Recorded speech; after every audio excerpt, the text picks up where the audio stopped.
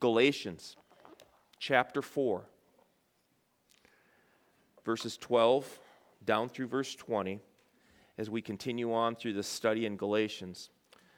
What I really want to show you, and I hope it's abundantly obvious, is that Paul changes his tone as he's working through this letter. The tone, the theme for our text this morning has really changed significantly from what we see in the first 3 chapters. We started to identify this last week, but let me tell you, it really happens this morning as we see his tone and the theme, the reason that he is addressing them, or the thing that is on his mind as he's communicating is significantly changed. In the first portion of this letter, as I already said, the first 3 chapters of this letter, Paul has been passionate, fiery. Just to say that in a real blunt way, he is lit up. He is fired up. He is confrontive. He is argumentative, and I don't mean that in a confrontational, like petty kind of a way, but more in the apologetic kind of way. He is arguing with rhetoric a logical conclusion to the fallacy of salvation by works. He's confronting that in the church of Galatia, and he is saying it is only by grace through faith in Christ alone. The intensity is all about the fundamental message of the gospel.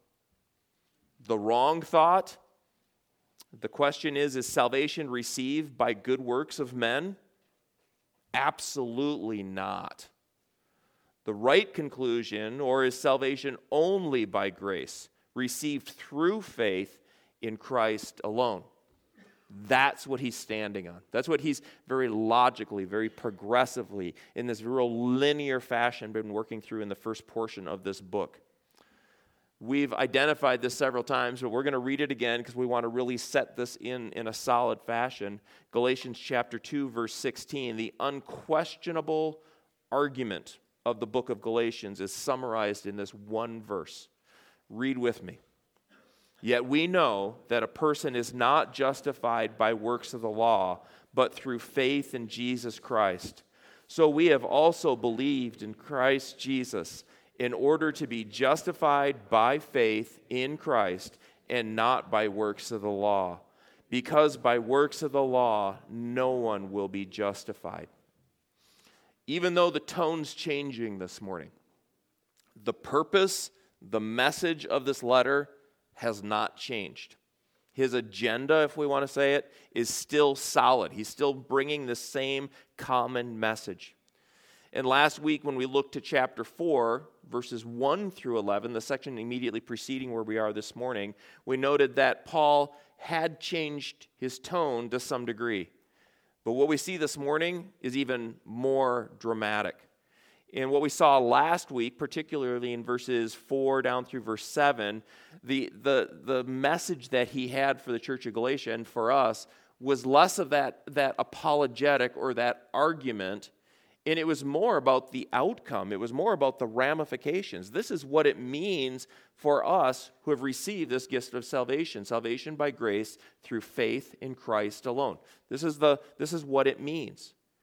Look at verse 4 from chapter 4. This is how he spoke of it last week. But when the fullness of time had come, God sent forth his Son, born of a woman, born under the law, to redeem those who were under the law, so that we might receive adoption as sons. And because you are sons, God has sent the Spirit of his Son into our hearts, crying, Abba, Father. So you are no longer a slave, but a son, and if a son, then an heir through God. This is still very logical. This is still very linear. The word we keep using is this is very intentional rhetoric that he's building this progressive case. And that was a real change in the tone of what he was doing in the preceding chapters, the way he talks about this is what it means to be in Christ. We are now adopted. We are sons. We are daughters of the Father in his Son, Jesus Christ. In the indwelling of the Holy Spirit, we now bear the very nature of God in so many senses as he speaks of this. Now, today, we turn to verse 12. And when we turn to verse 12, something dramatically changes. He changes gears in a very unique kind of a way. Not only is he not arguing for the method of salvation, salvation by grace through faith in Christ alone, not only is he talking about what it means to be in Christ, now he compels and he drives to this argument of let me speak to your hearts as Galatians. Let me talk to you about what's going on within you and the relationship we share. Let me draw upon that in a different kind of a way. The purpose of this letter has not changed, even though something dramatic has changed in the way he's communicated. The message remains the same. Salvation by grace through faith alone. But take your eyes and go all the way down to verse 20. It's actually the concluding verse that we're going to look at this morning. Verse 20, he says this. He identifies what I'm trying to point your attention toward. I wish I could be present with you and change my tone, for I am perplexed about you. What is he saying there? He is saying, I'm still fired up. I'm still deeply concerned. But what we're going to see from verse 12 to 19 is he argues this from a very different perspective from everything else he's said in the whole preceding section of this book. Rather than confronting and challenging them regarding their abandonment of the gospel by adding the works of the Old Testament or the Old Covenant law, he now talks to them in a loving, a compassionate, honestly, what the text is going to show us, less in a fatherly manner and more in a motherly fashion. I'm going to point that out to you in just a second. Remember Galatians chapter 1, verses 6 and 7. This is, again, the foundation that he starts to build this argument about. This is all about the gospel. I am astonished, close parallel to perplexed. Not the same word, but there's a real correlation here. I'm astonished that you are so quickly deserting him who called you into the grace of Christ and are turning to a different gospel. Not that there is another one. But there are some who trouble you and want to distort the gospel of Christ. That's what he's argued for, and now he speaks to their hearts. He speaks lovingly. He speaks compassionately. He speaks reflectively. He talks about something they shared in the past. And there's something about that we have to identify. He's going to talk about the fact that I'm saying really hard things to you. I'm confronting and saying things to you that are hard to hear, but it's on the foundation of the relationship we share together that I have the merit, I have the ability to say these hard things. That's the theme of what he's going to be going to this morning. Galatians chapter 4, verses 12 to 20. Follow along as I read this morning. Brothers, I entreat you, become as I am, for I also have become as you are. You did me no wrong. You know it was because of a bodily ailment that I preached the gospel to you at first. And though my condition was a trial to you, you did not scorn or despise me, but received me as an angel of God, as Christ Jesus. What then has become of your blessedness? For I testify to you that, if possible, you would have gouged out your eyes and given them to me. Have I then become your enemy by telling you the truth? You make much of it, but for no good purpose. Then they want to shut you out, that you may make much of them. It is always good to be made much of for a good purpose, and not only when I am present with you, my little children, for I am again in anguish of childbirth until Christ is formed in you. I wish I could be present with you now and change my tone, for I am perplexed about you. Even as I stumble and struggle to read through that this morning, we always have to be reminded this is the very word of God. This is God's word for us today. I don't have an outline for you this morning. You heard me correctly. I do not have an outline for you this morning. Paul's tone has changed so dramatically Rather than speaking in Paul's typical Pauline kind of a method, where it's very logical, very structured, very analytical, we could say, Paul is now speaking emotionally and lovingly, almost more conversationally with these people. I was really struggling as I was doing my independent study, trying to prepare this, trying to structure this. I was really struggling to put this together in a package that outlined and showed this to you. And then as I started to compare, I came later in my study process, and I started to look at other commentaries, other theologians that have worked through this same passage.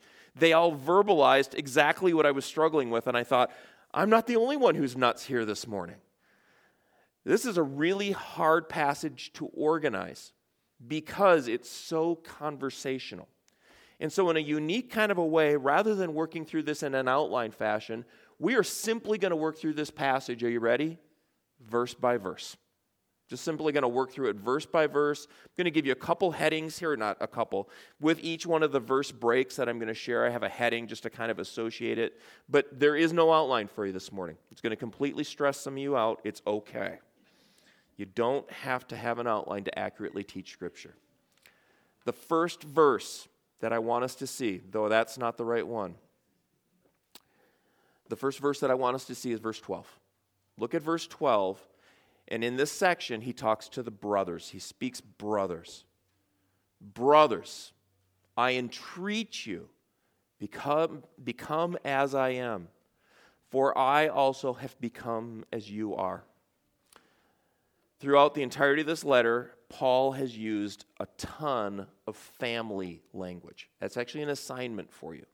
Read through the first 4 chapters leading up to where we are today and look for family language. Here's some clues that we see here. He has talked a tremendous amount about the heavenly Father, God himself. He has talked about the Father, Son, the second person of the Trinity, God himself, the Son, equally God, yet the second person of the Trinity. Yet, he has also used the verbiage in this family, this human relationship we share, to use to talk about the son and a child who is growing under the father's home. Think about that kind of a verbiage that he's used. And this progression that takes place for a child as he matures into adulthood. This is family language. He talks about children. He talks about the guardians of those children. He talks about attaining adulthood or maturity in this section. And the rights and privileges, this is more family language, of adoption. Okay? That's important when we think about that. Now look at the very first word of verse 12. It's another family word. Brothers. That's not by coincidence. That's not just Christian jargon, which, by the way, I think we do use words in the church or in the way that we speak to other believers that is kind of this jargon that we use among the church, and we don't think about what we mean when we say these kind of terms. Brothers. Brothers.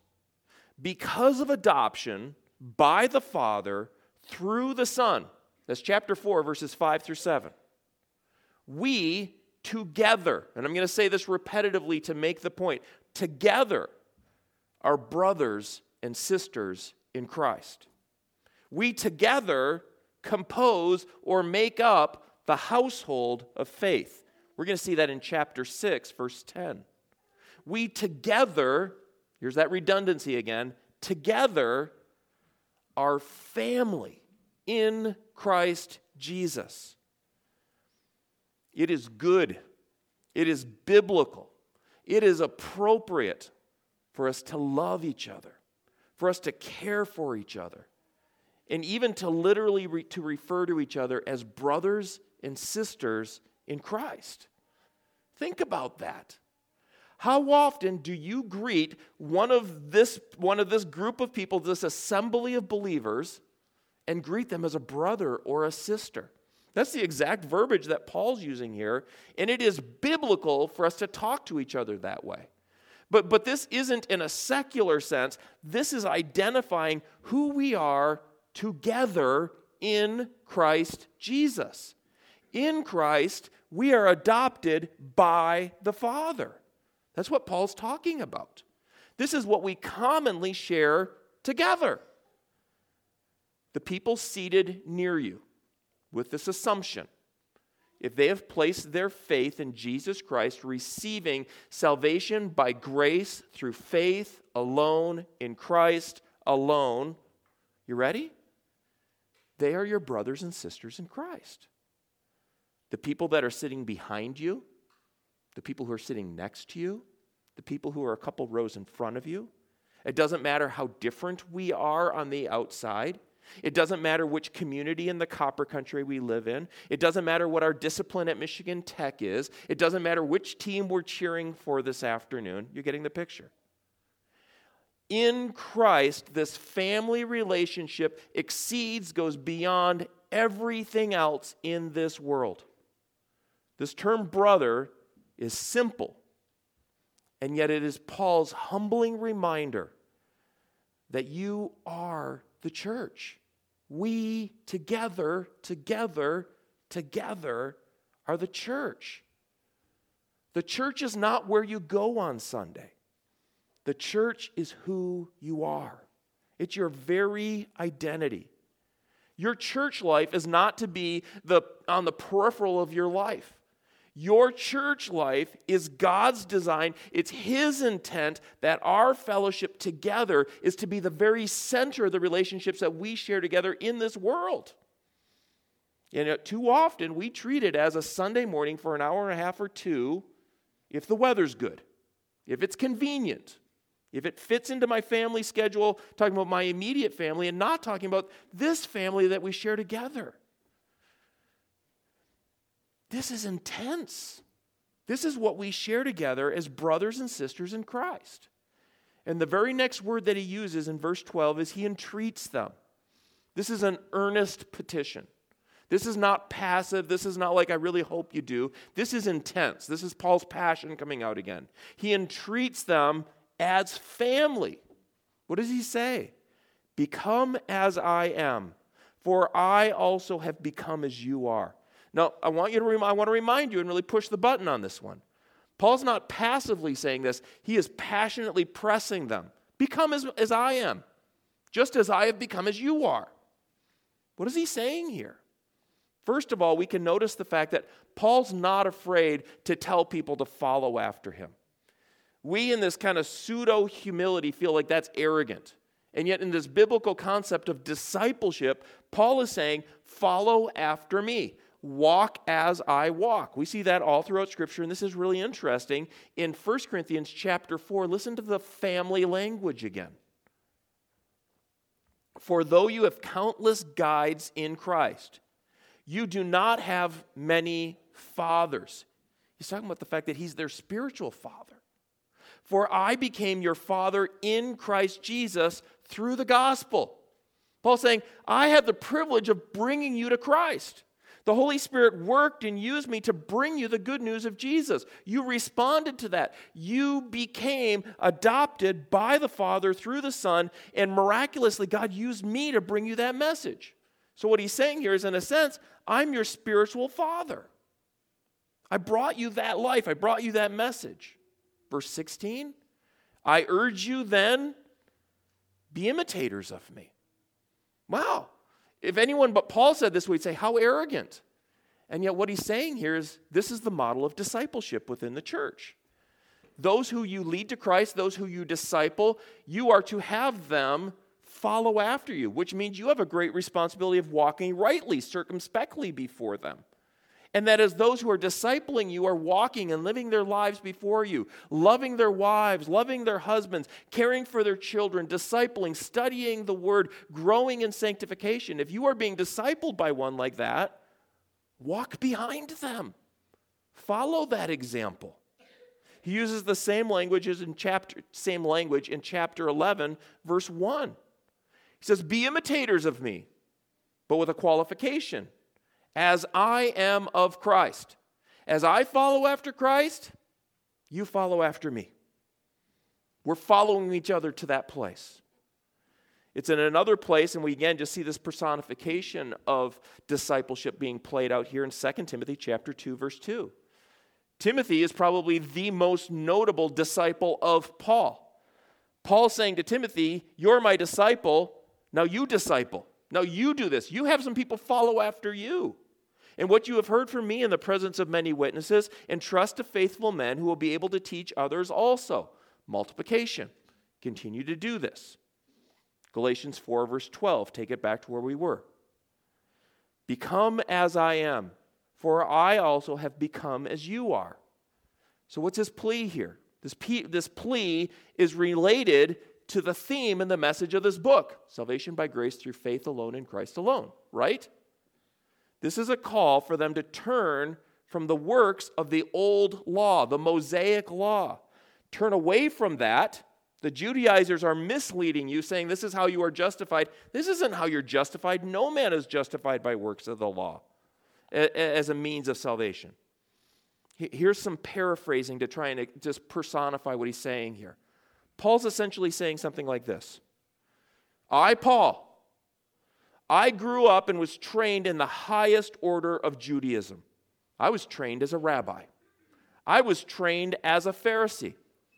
I was rising up among the Pharisees. I was going to become one of the highest of the Pharisees. I was charged to go out by this group of people to persecute Christians. I walked by works of the law for most of my life.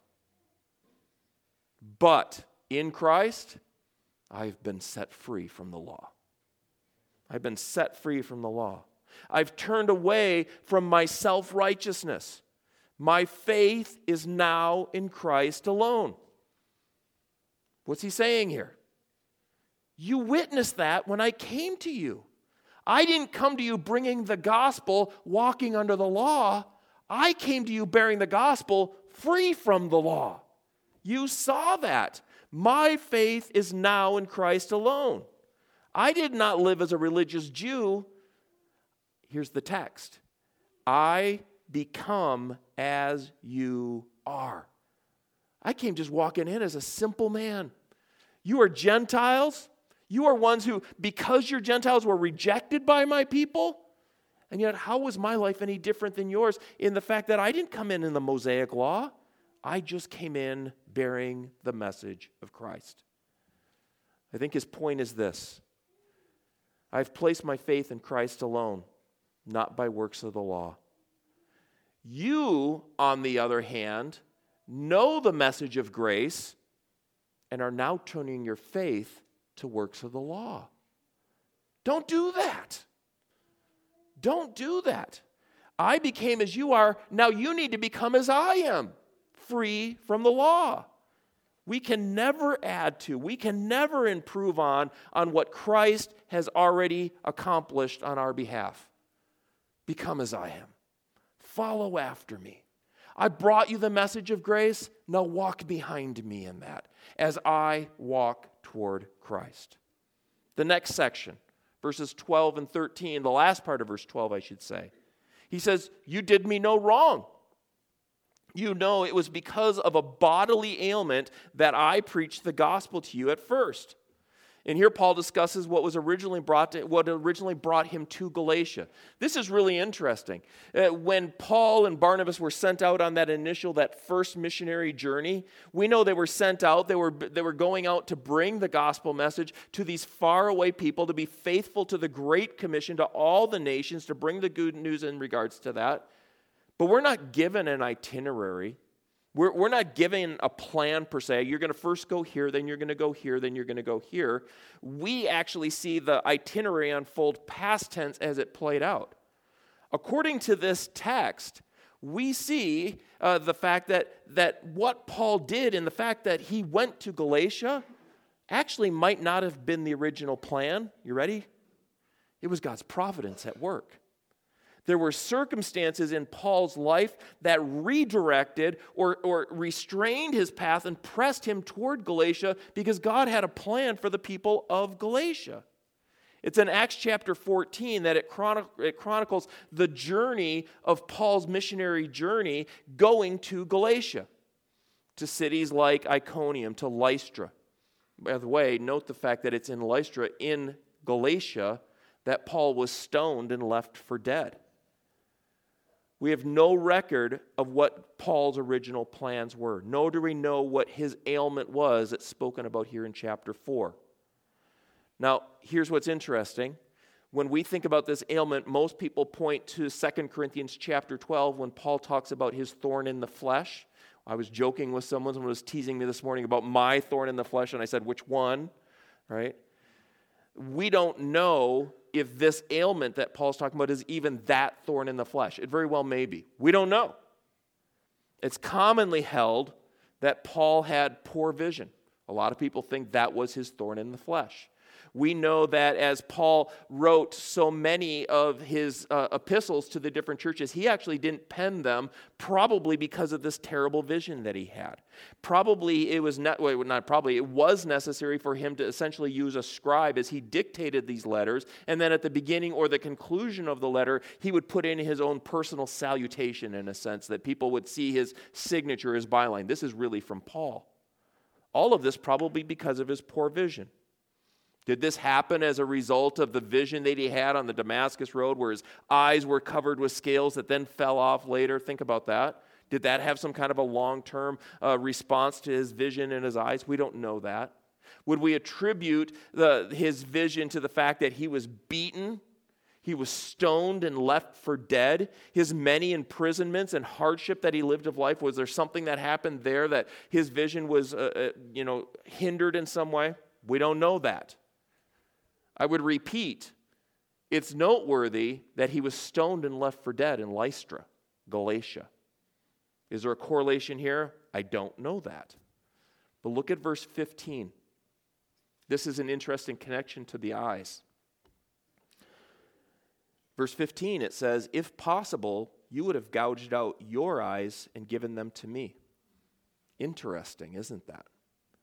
Not only did they care for him in his ailment, they were even willing to sacrifice their own eyes that he could see. And he says that, I think, metaphorically, but you get the picture. The answer is we don't know the details of the ailment, but this is what's important.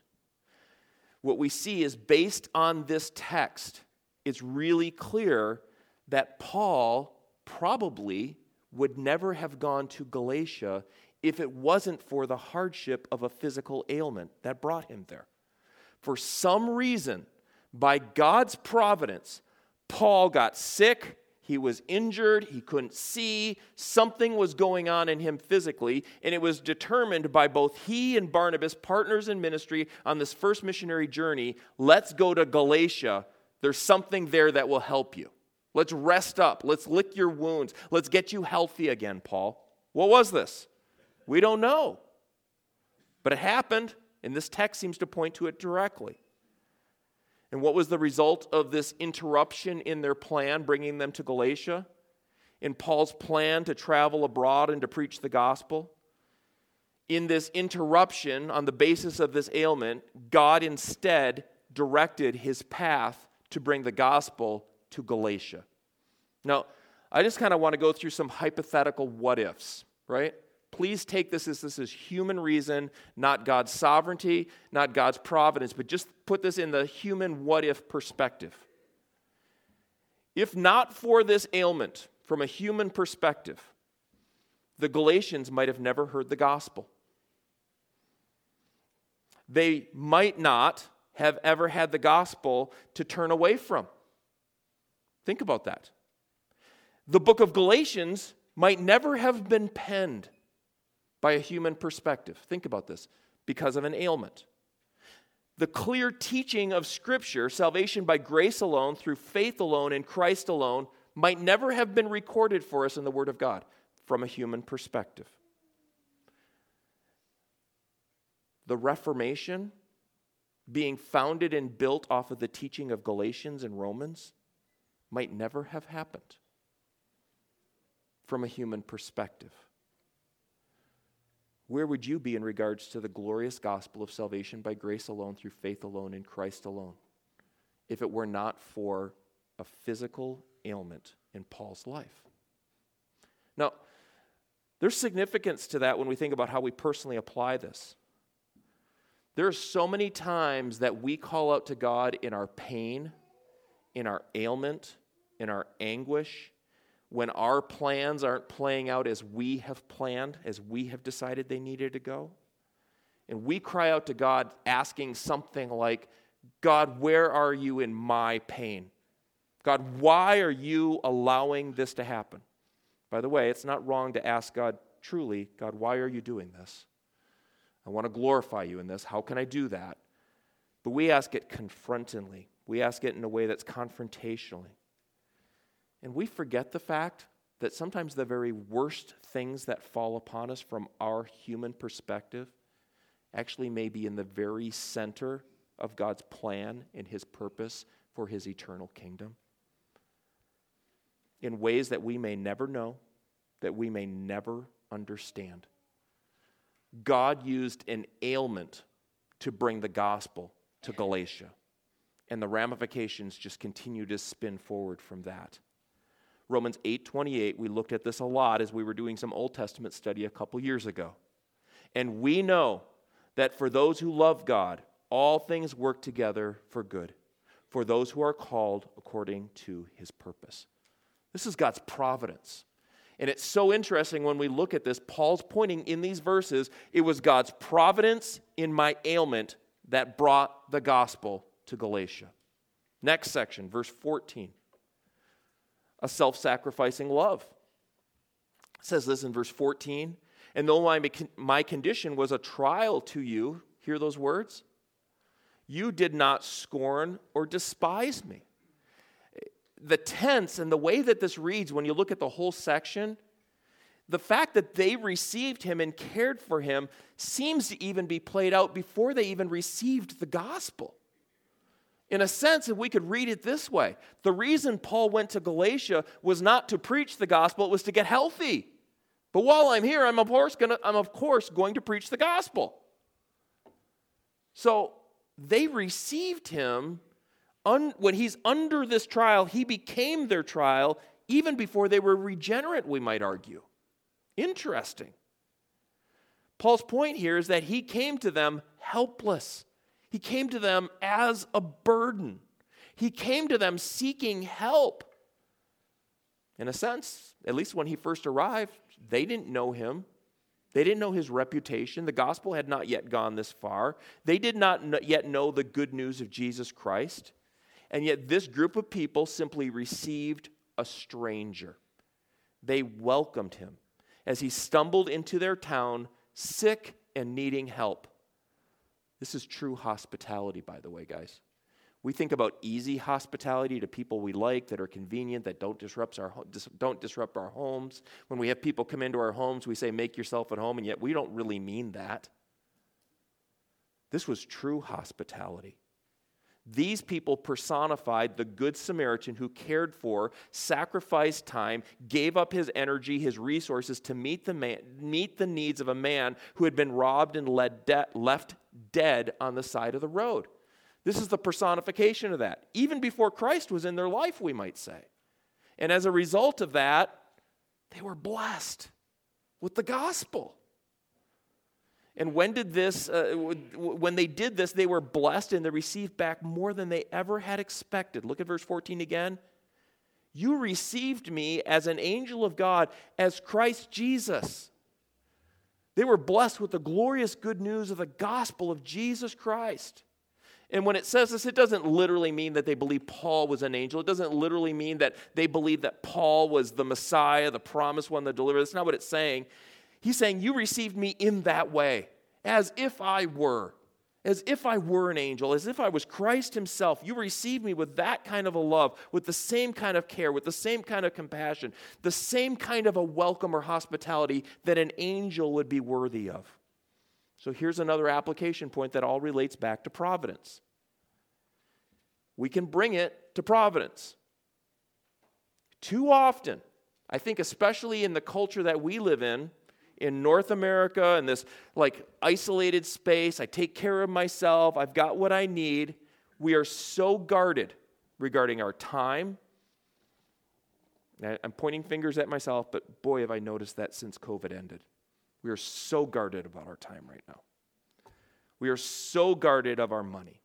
We are so protective of our family. When in reality, there are times we might need to bypass, that we are bypassing God's plan for blessing in our own lives as a result of showing this kind of hospitality. this kind of openness. So when it comes to God's providence, what are some areas of your life that you might need to surrender right now? That you might need to surrender the control that you're holding over your own life and give it to the Lord, allowing Him to accomplish His perfect will in your life. Maybe it's an ailment. We already talked about that. Maybe it's just a matter of saying, I'm going to quit being so protective and I'm going to open myself up to minister to those around me for the purpose of the glory of Jesus Christ, that He would be proclaimed. Because God is also sovereign, not just providential, but He is sovereign, He will always accomplish His will in spite of you. To be blunt, He doesn't need you. Remember the human perspective that I put on God's providence and Paul being brought to Galatia as a result of his ailment?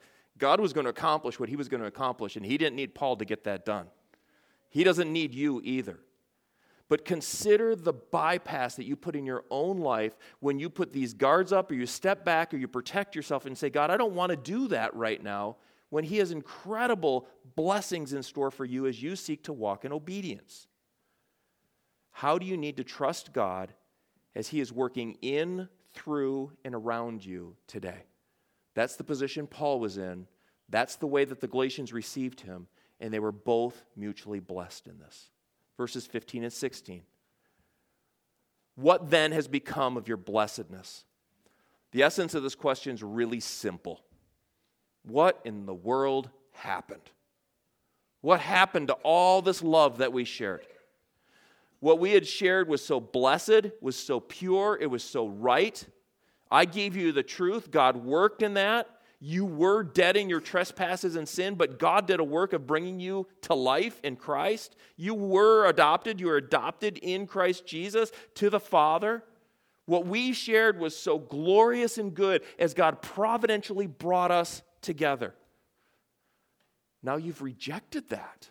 You've turned your back on me. You've listened to the voice of false teachers and exchanged their lies for the truth that I brought you, and that has compromised our relationship. Look at verse 15 again. For I testify to you that if possible, you would have gouged out your eyes and given them to me. One of you volunteered to let me use you as a sermon illustration, what that looked like to gouge your eyes out. I'm just kidding. You did offer that, but I'm not going to do that. Think about the significance of the sacrifice that these people were willing to make for Paul. They were willing to give their own eyes to care for him. And now they've rejected him. Notice how significant this turn is. We know the fact, we can recognize this in personal relationships, and this seems to be happening here as well. When you have or had a relationship that was built on this mutual sacrifice for each other, this mutual trust for one another, this natural dependence on one another, you can share and talk about really difficult things because there's a trust. The wounds of a friend, they heal, right? There's things that we can say not carelessly, not with the purpose of harming, but I'm going to say some hard things to you because you need to hear the truth right now. Right? Those kind of relationships. Formerly, it seems like Paul and the Galatians had that. Presently, in the contemporary time as this is being written, it seems like Paul is saying, but that's all gone now. I'm having to talk to you about really hard things, and you just don't even trust me anymore. There was a time you would have given your eyes up for me. Now you've turned against me. There's now lies. There's now persuasion by false teachers. You're now being manipulated by the lies of these false teachers. And the result is that the Galatians have now rejected both Paul and the truth, the gospel of Jesus Christ. Verse 16, have I then become your enemy by telling you the truth? Boy, there's something painful in that, isn't there? You see what he's saying? This isn't relative truth. This isn't what's true for you is not true for me and vice versa, which is, by the way, the slogan of our culture today. This isn't about my opinion, your opinion. This is about the very person, Jesus Christ. Jesus Christ, the way, the truth, and the life. And because I have stood solidly, Paul would say, on the truth of the gospel, this is who Jesus Christ is, you've now rejected me. Formerly you would have given anything for me, but now you will not. And this is why Paul uses this logic or this argumentation. He now calls them to love. I think this is how it fits into the bigger picture. He has very apologetically worked through this rhetoric, this attorney kind of a talk. This is what you need to do. This is the truth you need to know. And now he changes gears. He changes his tones, and I'm appealing to your heart. Let me talk to your heart. Let me speak to you in a way that you need to respond from the heart. Don't forget what we have shared in the past. Why in the world are you throwing that out today? All I'm bringing to you is truth. There's no lies. And yet they have rejected that.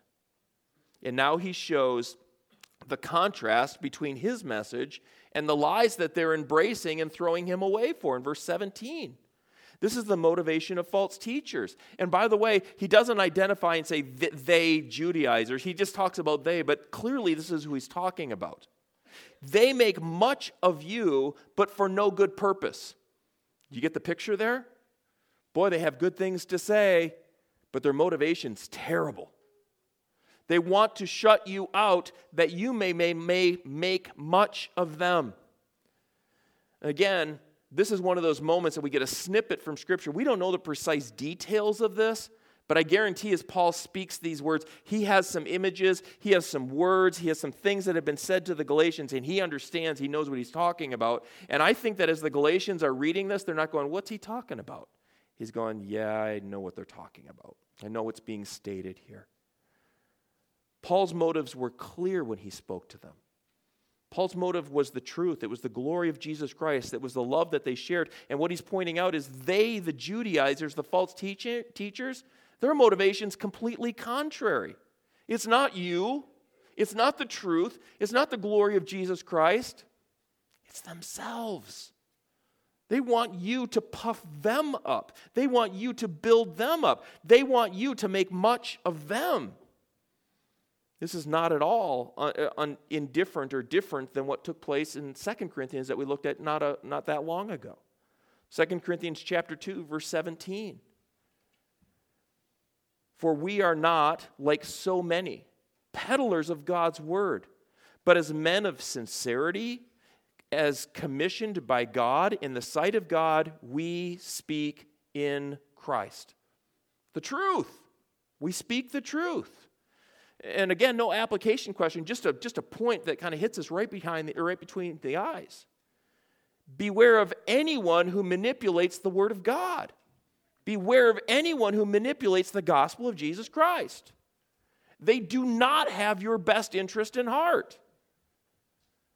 What this text is showing us in the summation of what we see in so much of the New Testament, their desire is themselves. They may be charlatans. They may pretend to be something different. They may promise really good things. But their motive is not Christ. Their motive is not you. Their motive is themselves, which is ultimately to the glory of their master, Satan himself. Verse 18. It is good to be made much of with the right motive. He just qualifies. I think we can just simply summarize that real simply. He's summarizing what he's saying there. They're saying good things with the purpose of manipulating you to get what they want. But he's saying here, but there's another side of that coin. Let's be real. It's good to say good things about each other. Brothers and sisters in Christ, we should be commending each other. We should be supporting each other. It's good to give each other an attaboy in a right motive kind of a way. It's good to commend one another. How much more so is it appropriate not only for us to do that in the world, but for us to do that for each other as the household of God? For us to share compliments among the household of God. We should praise each other. We should rejoice with each other. We should mourn with one another. We should encourage one another. We should be building one another up. I think that's the qualification Paul's given here. When our purpose and motives are right, not manipulative. Verse 18, it is always good to be made much of for a good purpose, for the right purpose, with the sincere purpose, we would say. And not only when I am present with you. So Paul distinguishes his motives from the motives of the false teachers. He distinguishes that his motives were not false, but his motives were right. In a sense, what he's saying is, I made much of you because I love you, because I want you to follow after me as I follow after Christ. They, the false teachers on the other hand, they made much of you to manipulate you, honestly, to destroy you, to crush you. We know the power of our words when used the right way or the wrong way. James chapter 3, verses 9 and 10. Speaking of our words, our tongue, with it we bless our Lord and Father, and with it we curse people who are made in the likeness of God. From the same mouth come blessing and cursing. I think that summarizes, that little phrase summarizes what Paul's talking about here. Our mouths, our words in the household of God are to bless, to encourage, to build up, to point people toward truth. They're using it to curse you, that you'll follow after them, we might say. My brothers, these things ought not to be so. And then our last bite here, verse 19. The tone of a mother. More family verbiage. More family tone. My little children. My children. Father. Family. For who I am again in the anguish, notice the connection. There's anguish again. For who I am in anguish of childbirth. In case you didn't know, that's mother talk. Until Christ is formed in you. Paul has spoken firmly with them. Amy and I talked about this when our kids were small and they were growing up, that this is a generalization, these roles cross paths, but there were times when our children were young that it was more my duty as a father to charge them, to stir them up, to challenge them to do hard things, to do the things that are hard and difficult. Moms can do that too, but in this masculine role, there's a role that I play in regards to that. Paul's been doing that. On the other hand, as a mom, generally speaking, there's a soft side, there's a compassion, there's a love that when dad asks the kids to do something stupid and challenge them, she puts the Band-Aid on, right? To be ludicrous, but I think you get the point. He's talking like a mom now. He's been talking like the father. He's been charging them. He's been challenging them. He's been calling them to the truth. And now he shifts gears and he changes his tone. And he says, you guys, I'm like a mom who's in the throes of childbirth for you. You're killing me. I'm hurting for you. I'm grieving for you in a sense. I'm watching you flounder as a child. I want to see you thrive. I want to see you grow up into adulthood. Why are you choosing to remain as infants under the law? Grow up in Christ. I don't mean that in a bad way. I mean that in the best way. I want you to grow up. I want you to achieve maturity. I want you to walk with Christ. I'm going to remain faithful to you, Paul would say. I will not forsake you until Christ is formed in you. I'm standing behind you backwards as you follow after me until Christ is formed in you. There's two ways to take this verse, or this little statement, I guess we would say. One way to take this little phrase, until Christ is formed in you. I'm not giving up on you in regards to making clear this message of salvation. I'm just going to keep preaching the truth. I'm just going to keep driving this home. I'm going to keep bringing you the truth. Because I love you, I'm going to keep bringing it to you. You might have given up on grace, he would say to them. You might have turned to works. You might have turned away from the grace of Jesus Christ that's received only through faith. But I will relentlessly stand behind you. Or I will relentlessly lead you to the truth of the gospel of Jesus Christ until you turn to the truth. That's one possibility. The other possibility is this. And I hear a mom's voice in this. I'll never give up on you. just as a mother will never give up on her struggling child. I will walk with you. I will even carry you if I need to, until Christ is formed in you. The second way to take this is he is pointing to the day that we will see Christ Jesus face to face. That we are no longer under this flesh of sin, this anguish of sin, this world that we live in, but there will be a day that we will be reunited with him once again. We've talked so much about the garden in the last months, but this is pointing toward that. When true sanctification will come, the already but not yet. We're looking for it. It's coming. I want to lead you to that day. I'm going to stand behind you until we reach that day. Philippians 1:6 talks about this. For I am sure of this, speaking to the believer, that he who began a good work in you will bring it to completion on that day, completion at the day of Jesus Christ. This is the day where we're united with Christ. We will see him face to face. We'll be free from sin. We'll be free from this flesh. The day we will truly, genuinely, in reality, be sanctified in him. Either way, what's Paul saying? I'm not giving up on you. I'm going to continue to lead you. You're going to continue to follow after me. So here's our last application question. Even as Paul is committing to remain faithful to a people who have turned their backs on him, have rejected the truth, and have turned to a different gospel. Not that there is another gospel, right? Who is it that's in your life right now? Think about this. Who is it that is in your life right now that you need to remain faithful to in regards to the gospel of Jesus Christ? Someone that may be in your own flesh, you've given up on them.